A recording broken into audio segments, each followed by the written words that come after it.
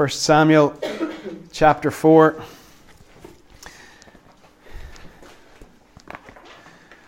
And I've called the message God's Road Trip.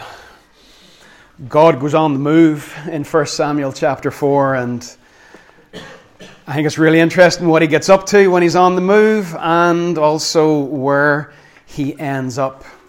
I think this is a fascinating Old Testament story. Let's just read a few verses from the start of chapter 4, the first 4 verses, to give us a background to launch from. Really help if you have a Bible or a phone that's in Do Not Disturb mode or something that you can look at these verses. We're going to be bouncing around a little bit, starting off in 1 Samuel 4 and 5, and then we're going to pull in a few things from the Psalms.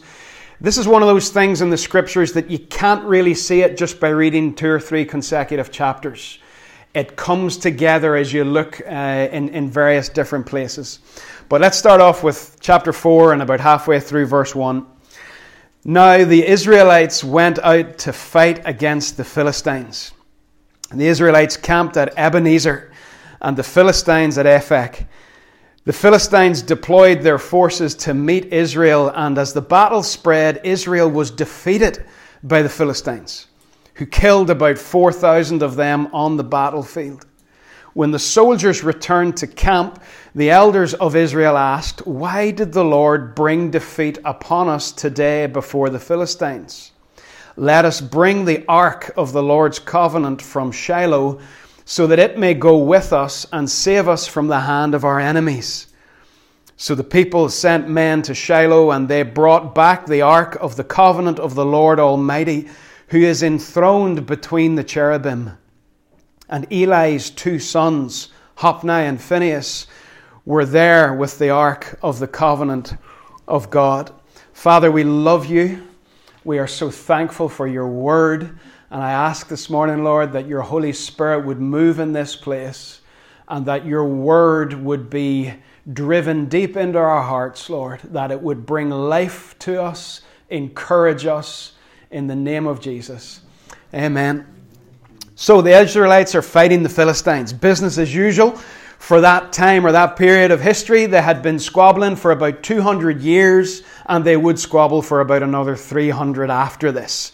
They did not get on. And the Philistines were quite advanced. The Philistines had iron, and they knew how to work with iron and how to make weapons out of iron. So they were a technologically advanced enemy back in those days. They had 5 principal cities that we'll see a little bit later on. Cities like Ashdod and Gath and Ekron were principal cities of the region known as Philistia. And each city had its own king or its own lord. And interestingly enough, archaeologists have reported that whenever they dig in Philistine settlements, the thing they find most often is the beer jug. These guys knew how to fight and they knew how to drink beer, lots of it. That is the most frequently found artifact in Philistine excavations. Now, in chapter 4, verse 2, they're battling and 4,000 Israelite soldiers are killed. And they go back to base trying to figure out what has happened. Why did God allow us to be defeated? They knew that God had let it happen. They did not go back and say, well, we were inferior in this way or that way. They knew that the fact they had been defeated, something was wrong. And to give you a little bit of the background without going too far back, the thing that was wrong was called Eli, and he had 2 sons called Hophni and Phinehas who were wrong as well. And they were corrupt priests in the tabernacle of God. They were taking advantage of people. They were stealing from them. They were mistreating them. Eli did not deal with his 2 sons, and his 2 sons were 2 very wicked, evil men. And they were the problem. And that corrupt religious system that they were governing over was the problem, and that's why God allowed defeat upon his people. But the mistake that the leaders make, when they go back and talk about what's gone wrong, why have we lost this battle, the mistake they made was they did not call the people to repentance. They should have said there is sin in this nation, there are problems in the leadership, there are problems at the temple, and called people to repentance. But they did not do it. What they decided to do was to bring the ark to the battlefield. Now, this Ark of the Covenant is an interesting piece of kit. It's small. It would fit in the boot of a decent hatchback. It's about 4 feet long. Cross-section is about 2 foot square, covered in gold. On the lid there are 2 cherubim. Those are angels. And in between them there's a thing called a mercy seat. Inside the ark there's the commandments, there's the pot of manna, and there's Aaron's rod. And the ark resided in the tabernacle at Shiloh in the most holy place. Moses' tabernacle. And they thought that if we bring the ark to the battlefield, God will strike down his enemies. And they were right. If we bring the ark to the battlefield, God will strike down his enemies. Because as you saw in verse 4, as I read it, it says that it describes the ark as the ark of the covenant of the Lord Almighty, who is enthroned between the cherubim. In other words, the people of Israel viewed God as sitting on the top of the ark in between the cherubim. That was what they saw as being the location of God's presence on earth. They knew God was everywhere. They knew he was all around them. But they saw this as being the particular location of the presence of God. Hence it sat in the most holy place in the temple, and the high priest only went in once a year to bring blood as an offering for the sin of the nation. They saw it as the locality of the presence of God. And they thought, well, bring this to the battlefield. They maybe thought back to Jericho in the time of Joshua, whenever the ark was carried around Jericho 6 days and then 7 times on the 7th day. And there was a big shout and the walls came down. And they thought, well, bring the ark and it'll happen again. They basically treated the presence of God as a good luck charm. We will bring him along and it'll all work out just fine. Just rub the box and out comes the genie God and delivers his people. And some people still would treat God like that. They feel that if I just wheel God into anything, he will strike out against everyone except me. He will just be my secret weapon, my nuclear button. I bring God in and he strikes out against his enemies.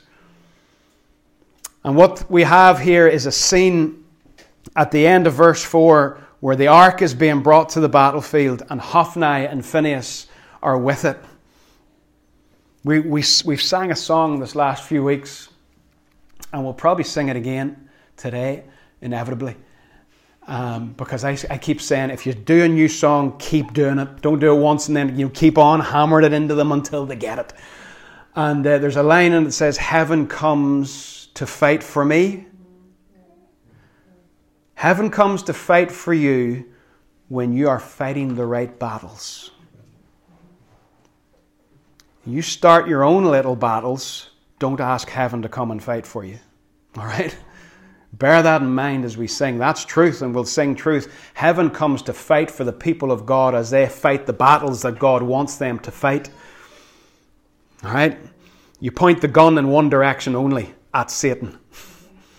At Satan. He's the only enemy that we have. Heaven comes to fight for us when we're fighting the battles that God has called us to fight. And we heard earlier, brilliantly, well-timed, all this talk from the Old Testament of how God fights for his people. So it's a powerful scene. And to sum up what goes on in verses 5 to 9, the ark's brought to the battlefield. There's a big shout. The Philistines initially get a little bit scared. They hear the Israelites shouting. They see the ark and they think a god has come onto the battlefield. We're toast. We're finished. It's over. We've heard about the gods of the Israelites who wiped out Egypt. I think it's really interesting. In verse 8, the Philistines refer to the gods of Israel. Israel's idolatry was so rampant that the surrounding nations thought they had multiple gods. They did not realize that Israel only had one God. And they think they're finished because God or this God or these gods have come into the battle. But then they start to stir each other up. The Philistines give us a lesson in encouragement. And they say in verse 9, "Be strong, Philistines, be men. Fight, or you will be subject to the Hebrews." You know, folks, when we fight battles that are not the battles that God has called us to fight, the enemy is the one who starts to get stoked up and starts to get more fight in him. Not God's people. If we're fighting the wrong battles, we're actually in some sort of a way, we're almost giving power and encouragement and strength to the enemy when we fight the wrong battles. But the Philistines get all stoked up, and in verse 10 it says, "They fought, and the Israelites were defeated, and every man fled to his tent. The slaughter was very great. Israel lost 30,000 foot soldiers." Now, this is a tragic verse, verse 11. A tragic verse. The ark of God was captured. That's bleak. That is as bad as it gets for Israel in the Old Testament. The ark of God captured. Carried off by pagans. And Eli's two sons, Hophni and Phinehas, died. Whenever the presence of God is brought to the battle, he strikes out against his enemies. The awful mistake that Hophni and Phinehas made was they didn't realize they were God's enemies. The priests in the tabernacle, the way they were leading, abusing, mistreating, taking advantage of people, they were actually the enemies of God. So on one level, they were exactly right. God will strike out against his enemies, but sorry guys, that's you. That's you. You are his enemies in all of this. The rest of chapter 4 shows the depth of the tragedy of the ark being captured. Eli's daughter-in-law gives birth to a son, and before she passes away herself, she calls the child Ichabod, meaning the glory is gone. Eli himself, when he hears about his two sons having died, he doesn't seem to be that bothered. But when he hears that the ark is gone, he falls over off the chair he was sitting on, his neck breaks, and he dies. This is a bleak scene in the history of Israel. And if we read this wrongly, we almost think, poor God, sitting on top of the box, and the box got carried away. This picture almost of God sitting there with the Philistines carrying the ark, and him looking around, powerless to do anything about it. But God knows what he's up to. And we'll see later on as we get to a close, we'll see exactly what he's up to. And he was very intentional about what he was doing. But in chapter 5, verse 1, I want you to see where the ark ends up. It says in verse 1, "After the Philistines had captured the ark of God, they took it from Ebenezer to Ashdod." That's one of their 5 cities. "Then they carried the ark into Dagon's temple, and they set it beside Dagon." Now, what you did in ancient warfare was, whenever you defeated another people, you took the image of their God from their temple, and you brought it to the temple of your God, and you set it at the feet of your God, as if to say, our God is bigger than your God. It was like a trophy. And whenever the Philistines defeated the Israelites, they could not find an image of God because they didn't realize that mankind is made in the image of God. So they couldn't find a little statue to take, so they took the box. They took the ark. They said, this is the closest thing these people seem to have to an idol, to an image. We're going to bring that and we're going to set it at the feet of Dagon. And their secret weapon now becomes our secret weapon. And we set it in a place that shows that our God is bigger than their God. You know that playground talk, my dad's bigger than your dad type thing. That's the sort of thinking they had. So I found this picture of Dagon. There he is. Google Images always can be trusted for pictures of ancient gods. Dagon was half man, half fish. And that is a standard Dagon pose. Every picture you find of the lad, he's like that. It reminded me of Theresa May the day she was dancing, just that awkward hands. So I think challenge for the kids this week is to forget the floss and forget the Fortnite dances and do the Dagon. Learn how to do the Dagon. God is at the feet of Dagon as far as the Philistines were concerned. They bring him in, they put him in the temple, and the priests do whatever they do in the evening in Dagon's temple, sweep the floor, light the candles, make sure everything's clean and tidy. And then they go out of the temple and they close the door. Now let your imagination just run all over the place. When you're reading the Bible, make movies. Make movies. So you've got this big statue, half man, half fish, Dagon. Dagon was actually the father of Baal. In the way the ancient gods were understood, Baal was Dagon's son. Dagon is there up on his big platform, massive and imposing and great. And the box is on the floor in the dust at his feet, or at his tail, or whatever the case may be. And the door's closed, and away they go. The next morning in verse 5, they come back. And it says in chapter 5, verse 3, it says, when the people of Ashdod rose early the next day, there was Dagon, fallen on his face, on the ground, before the ark of the Lord. They took Dagon and put him back in his place. So they come in the next morning, and their great God is on the floor, with his face in the dust beside the ark. The ark hasn't moved, it's just sitting there, smiling, if an ark can smile. Dagon on the floor, and they come in and they're in a whole flap about Dagon on the floor. Can I tell you something, folks? Idolatry cannot stand the presence of God. Idolatry cannot stand the presence of God. And if we have idols in our lives that we tolerate, that we allow to stand imposing over us, there is a warning light flashing saying there is not enough prominence given to the presence of God in your life, because if there was, that idol would be down. Idols do not stand in the presence of God. Do you have a life that cultivates the presence of God, craves after His presence, clears space for His presence, to be with Him, both on your own and with others? Because in that culture and in that environment, idols fall.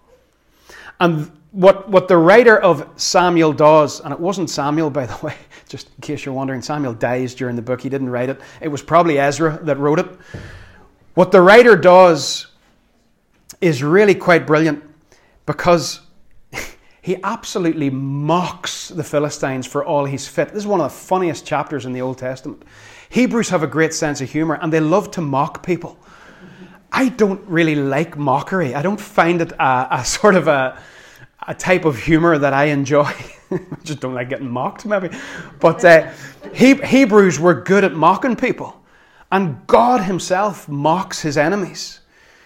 And it says at the end of verse 3, again, picture the scene. You've got these priests in Dagon's temple. Dagon's on the ground, and they go and they stand him up again. They dust him off, and they maybe use some ropes or some pegs around his tail to keep him upright. It's a comical scene.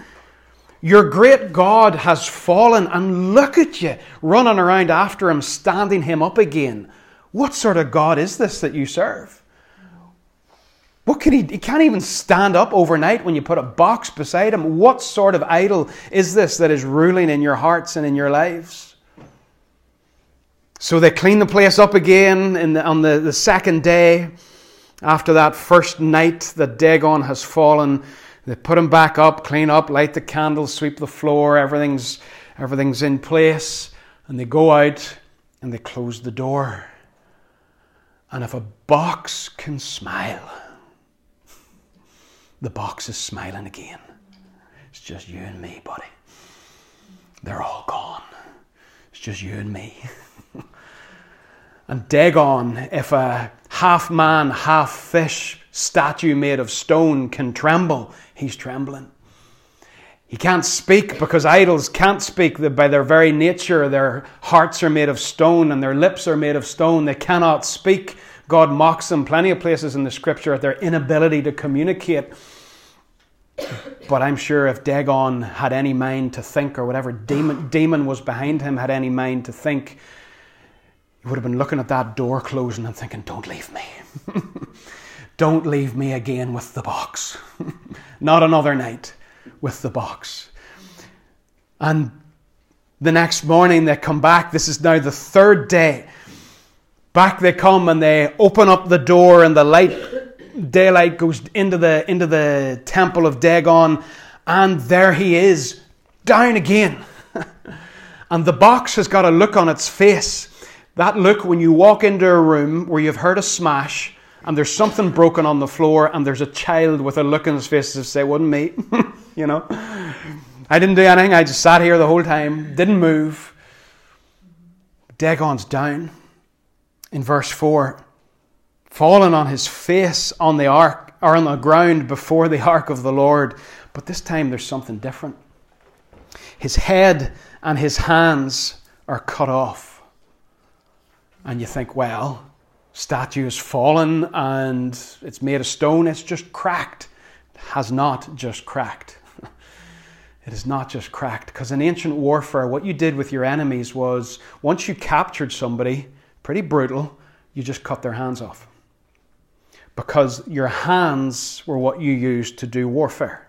Your hand held the sword, held the bow, held the arrow, held the spear, held the shield. It was your hands that you fought with. And without your hands, you were powerless. So you capture your enemy, you take off his hands. You render him powerless.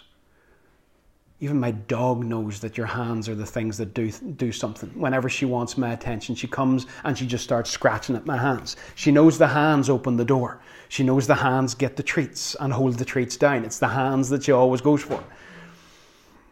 And in ancient warfare, you took off the hands and you were basically saying to your enemy, you're finished. You have no more power. Now, not only were the hands off, but it gets more gruesome still, the head is off. Decapitation. Not just a stress fracture somewhere in the statue. Dagon is decapitated. Completely and utterly finished in the presence of God. He will no longer stand and be a threat against the people of God. It's a foreshadowing of what Goliath would meet as his end whenever David would stand before Goliath and kill him and take off his head.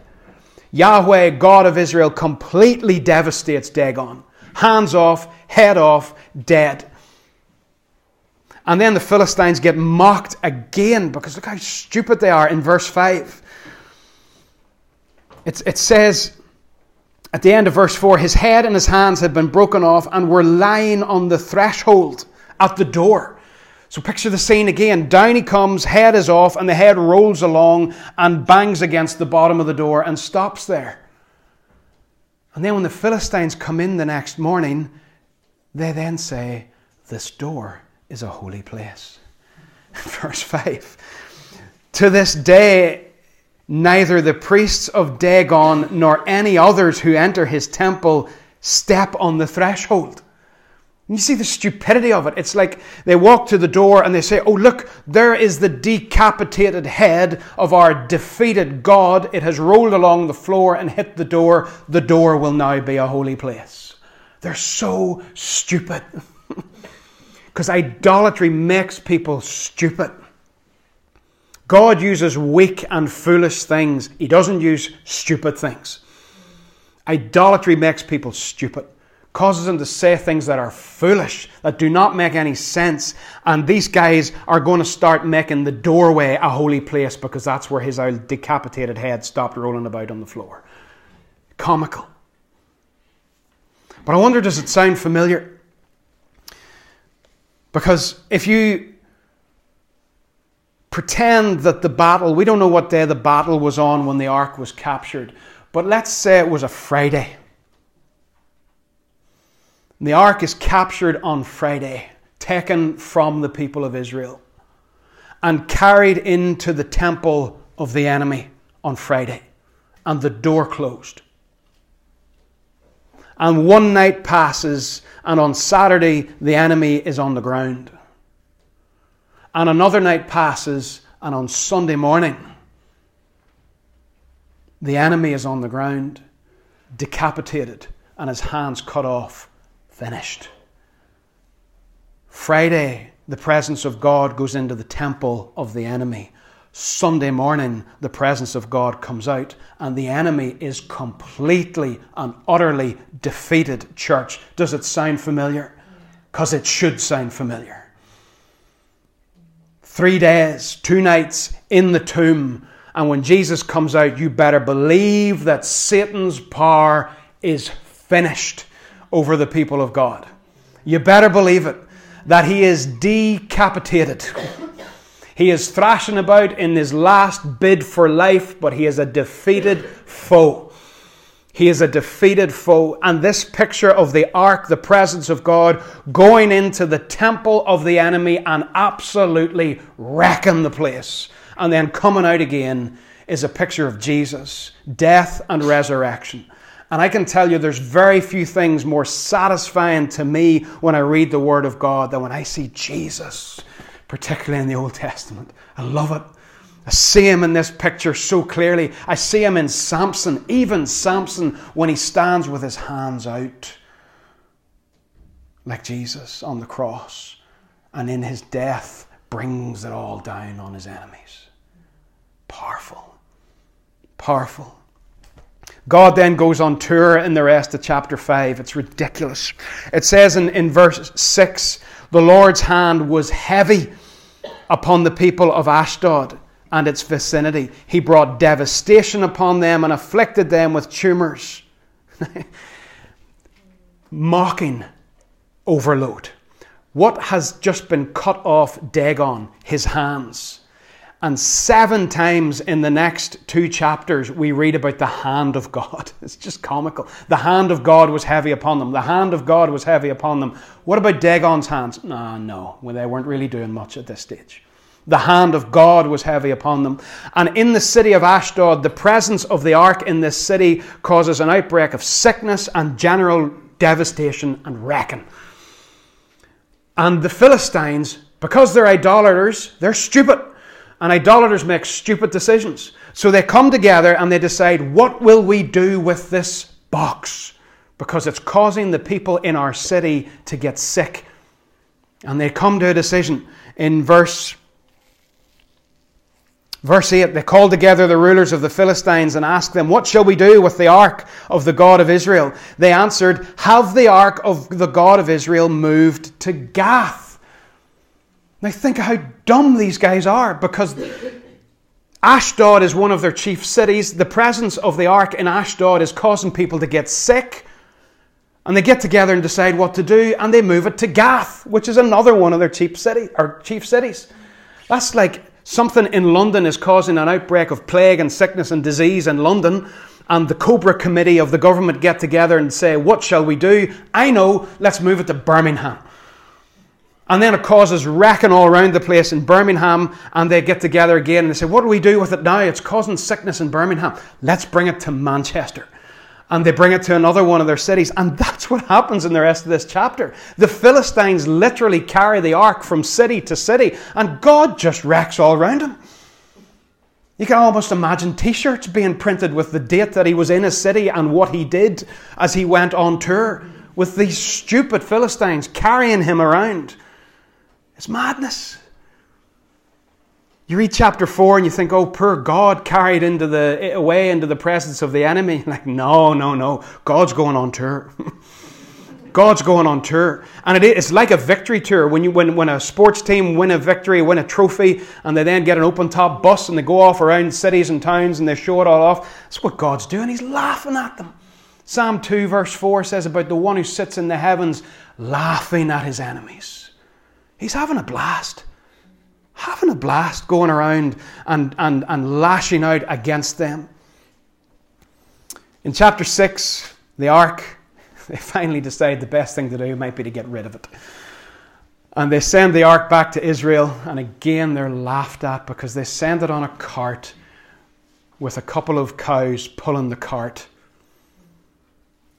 And in their stupidity, they have provided a sacrifice. And as soon as the cart and the ark and the cows get back to Israel, the cart gets chopped up, the cows get sacrificed, and they have a party.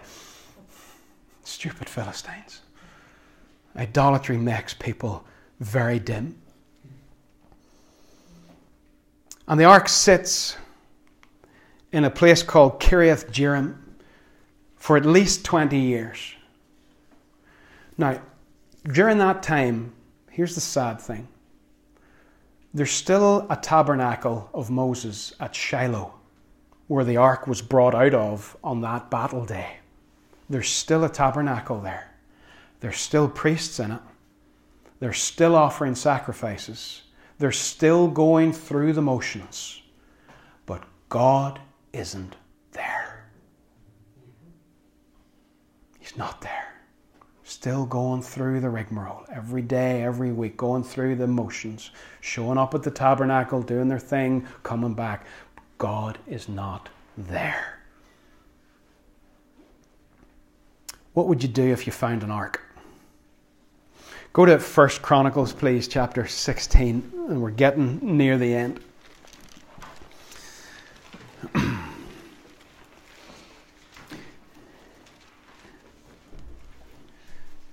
And if you have 1 Chronicles 16's grand. I'm going to go to Psalms as well.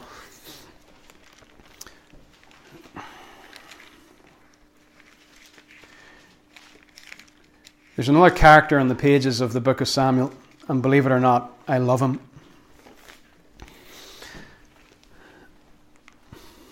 His name's David. It's a good name.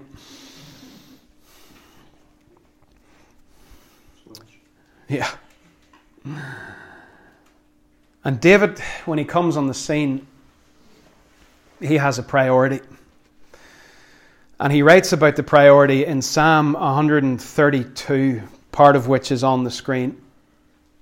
Let me read a few verses from Psalm 132. Do you see what was top priority for David when he became king? O Lord, remember David and all the hardships he endured. He swore an oath to the Lord and made a vow to the Mighty One of Jacob. I will not enter my house or go to my bed. I will allow no sleep to my eyes, no slumber to my eyelids, till I find a place for the Lord, a dwelling place for the Mighty One of Jacob. We heard it in Ephrathah. We came upon it in the fields of Jaar. That means Kiriath Jearim. Let us go to his dwelling place. Let us worship at his footstool. Arise, O Lord, and come to your resting place, you and the ark of your might. David determined he was going to get the ark. It had been missing from Israelite life for decades, and David determined he was going to get it. That was going to be his priority. He wasn't going to sleep or slumber or rest until he got the ark and found somewhere to put the ark. He didn't celebrate becoming king, and he didn't celebrate taking Jerusalem, but whenever he got the ark, he worshipped so passionately that Mrs. David got really angry with him and started slobbering at him about the way he worshipped. David, too exuberant. David, too much, too undignified, the way you whirled about and danced today before the ark of the Lord. He celebrated with passion. But where would you put the ark if you found it? You know, if you're rummaging about doing a clear out in the attic and you found the Ark of the Covenant, where would you put it? Surely you would go back to the tabernacle of Moses. Because you've got the book of Exodus and you've got all the plans for the tabernacle and you've the plans for the ark and you've got where the ark should be and what should be done to it. Surely that's where you would put it. But David didn't do that. That is an incredibly audacious thing to do. David decided the ark is going somewhere else. David saw something that was 1,000 years in the future, but David saw it. And I want you to listen to me and give me all you got. David saw something somehow he realized that a massive change was taking place. What did he see? What did he see? I believe that people who make it their priority and their practice to worship God see things. That God gives his heart to worshippers.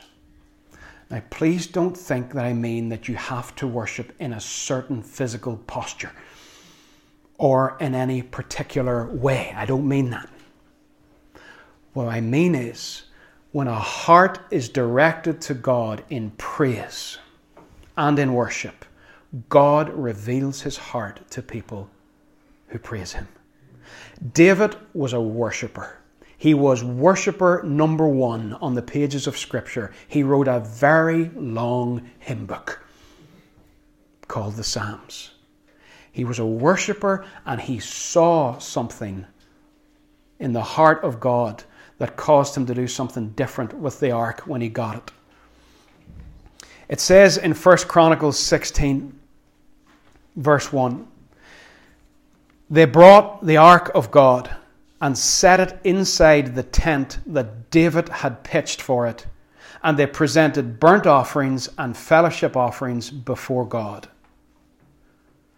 After David had finished sacrificing the burnt offerings and the fellowship offerings, he blessed the people in the name of the Lord. David put up a new tent. David, you're a bold boy. That ark belongs in the tabernacle of Moses. What are you doing, David? Putting it in a different tent. It's an interesting tent. There's no veil in it. David saw something that wasn't going to happen for 1,000 years, but David saw it. He saw a place where the presence of God was, and there was no veil. Not only was there no veil in this tent that David put up, there was no blood. The sacrifices and the offerings in this tent of David's are not blood offerings, and they are not for sin. They are offerings of praise. They are offerings of thanksgiving. Look at verses 4 to 6 of 1 Chronicles 16. He appointed some of the Levites to minister before the ark of the Lord, to make petition, to give thanks, and to praise the Lord. Look on towards the end of verse 5. There's a list of names, and then it says these guys were to play the lyres and harps. Asaph was to sound the cymbals. Benaiah and Jahaziel, the priests, were to blow the trumpets regularly before the ark of the covenant of God. David's tent was a house of praise. Moses' tabernacle was a house of blood, where sin offerings were brought to God. Blood was put on the mercy seat of the ark, and sin was regularly atoned for in that way.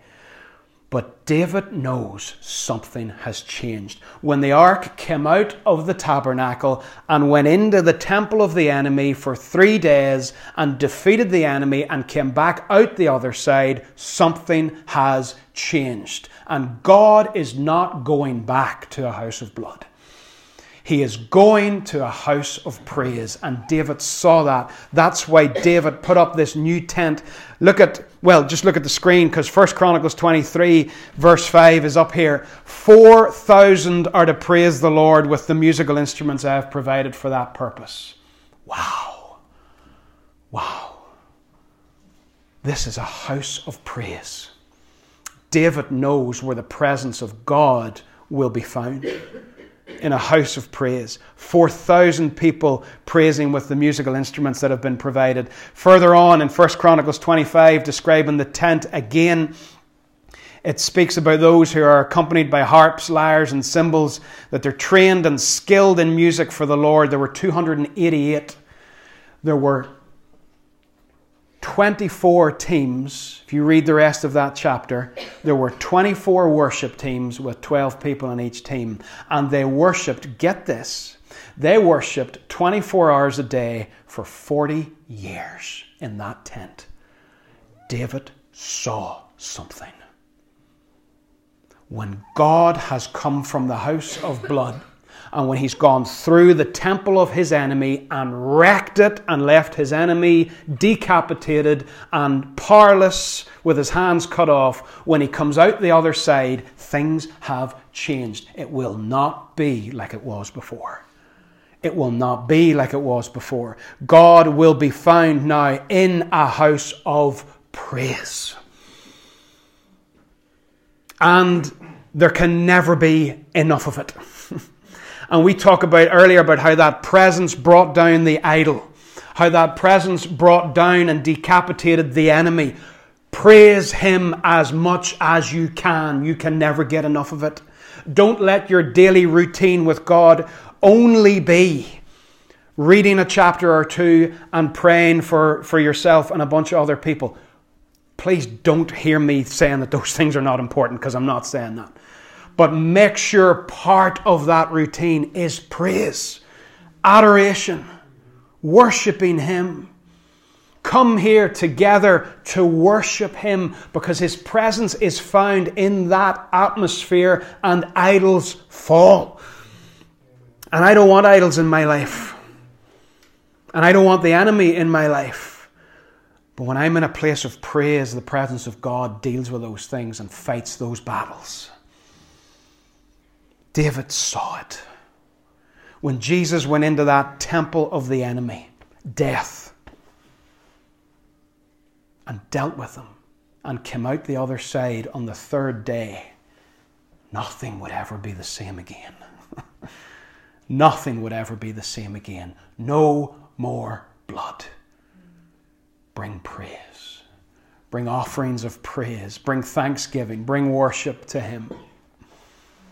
And again, during all that 40 years, as far as I'm aware, back in the tabernacle of Moses, they're still going through the routine. And in the tent of David, you know. And you know what? People sometimes criticize praise, and they look at maybe a large praise event and say, oh, all those people there aren't following God. Some of them are just getting carried along in the emotion. Yes, put a huge number of people together and put that out. There's going to be people in the room who aren't right with God. There are going to be people in the room who are there maybe for the wrong reasons. But don't throw the baby out with the bathwater. All right? And let's not criticize whenever a bunch of people get together to praise God as if it's a bad thing. It's where his presence is found in the new covenant. In Psalm 78, and I'm nearly done, you've listened well, but this is important. In Psalm 78, God recounts what happened in this whole episode. And it's brilliant. I have a few verses up on the screen, but I want to read about 10 verses from Psalm 78 for you. Starting at verse 58. This is the overview of everything that I've done today. Psalm 78, verse 58. Get yourself back to 1 Samuel 4 in your mind and the corrupt priesthood that God's ark then left. It says in verse 58, they angered him with their high places. They aroused his jealousy with their idols. When God heard them, he was very angry. He rejected Israel completely. Now listen to this and don't be thinking that poor God was carried away on a box. He abandoned the tabernacle of Shiloh, the tent he had set up among men. God abandoned the tabernacle. Verse 61, he sent the ark of his might into captivity, his splendor into the hands of the enemy.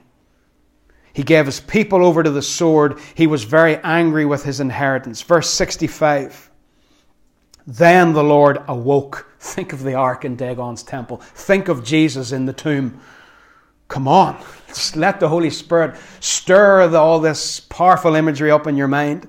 Verse 65. Then the Lord awoke from sleep. As from sleep.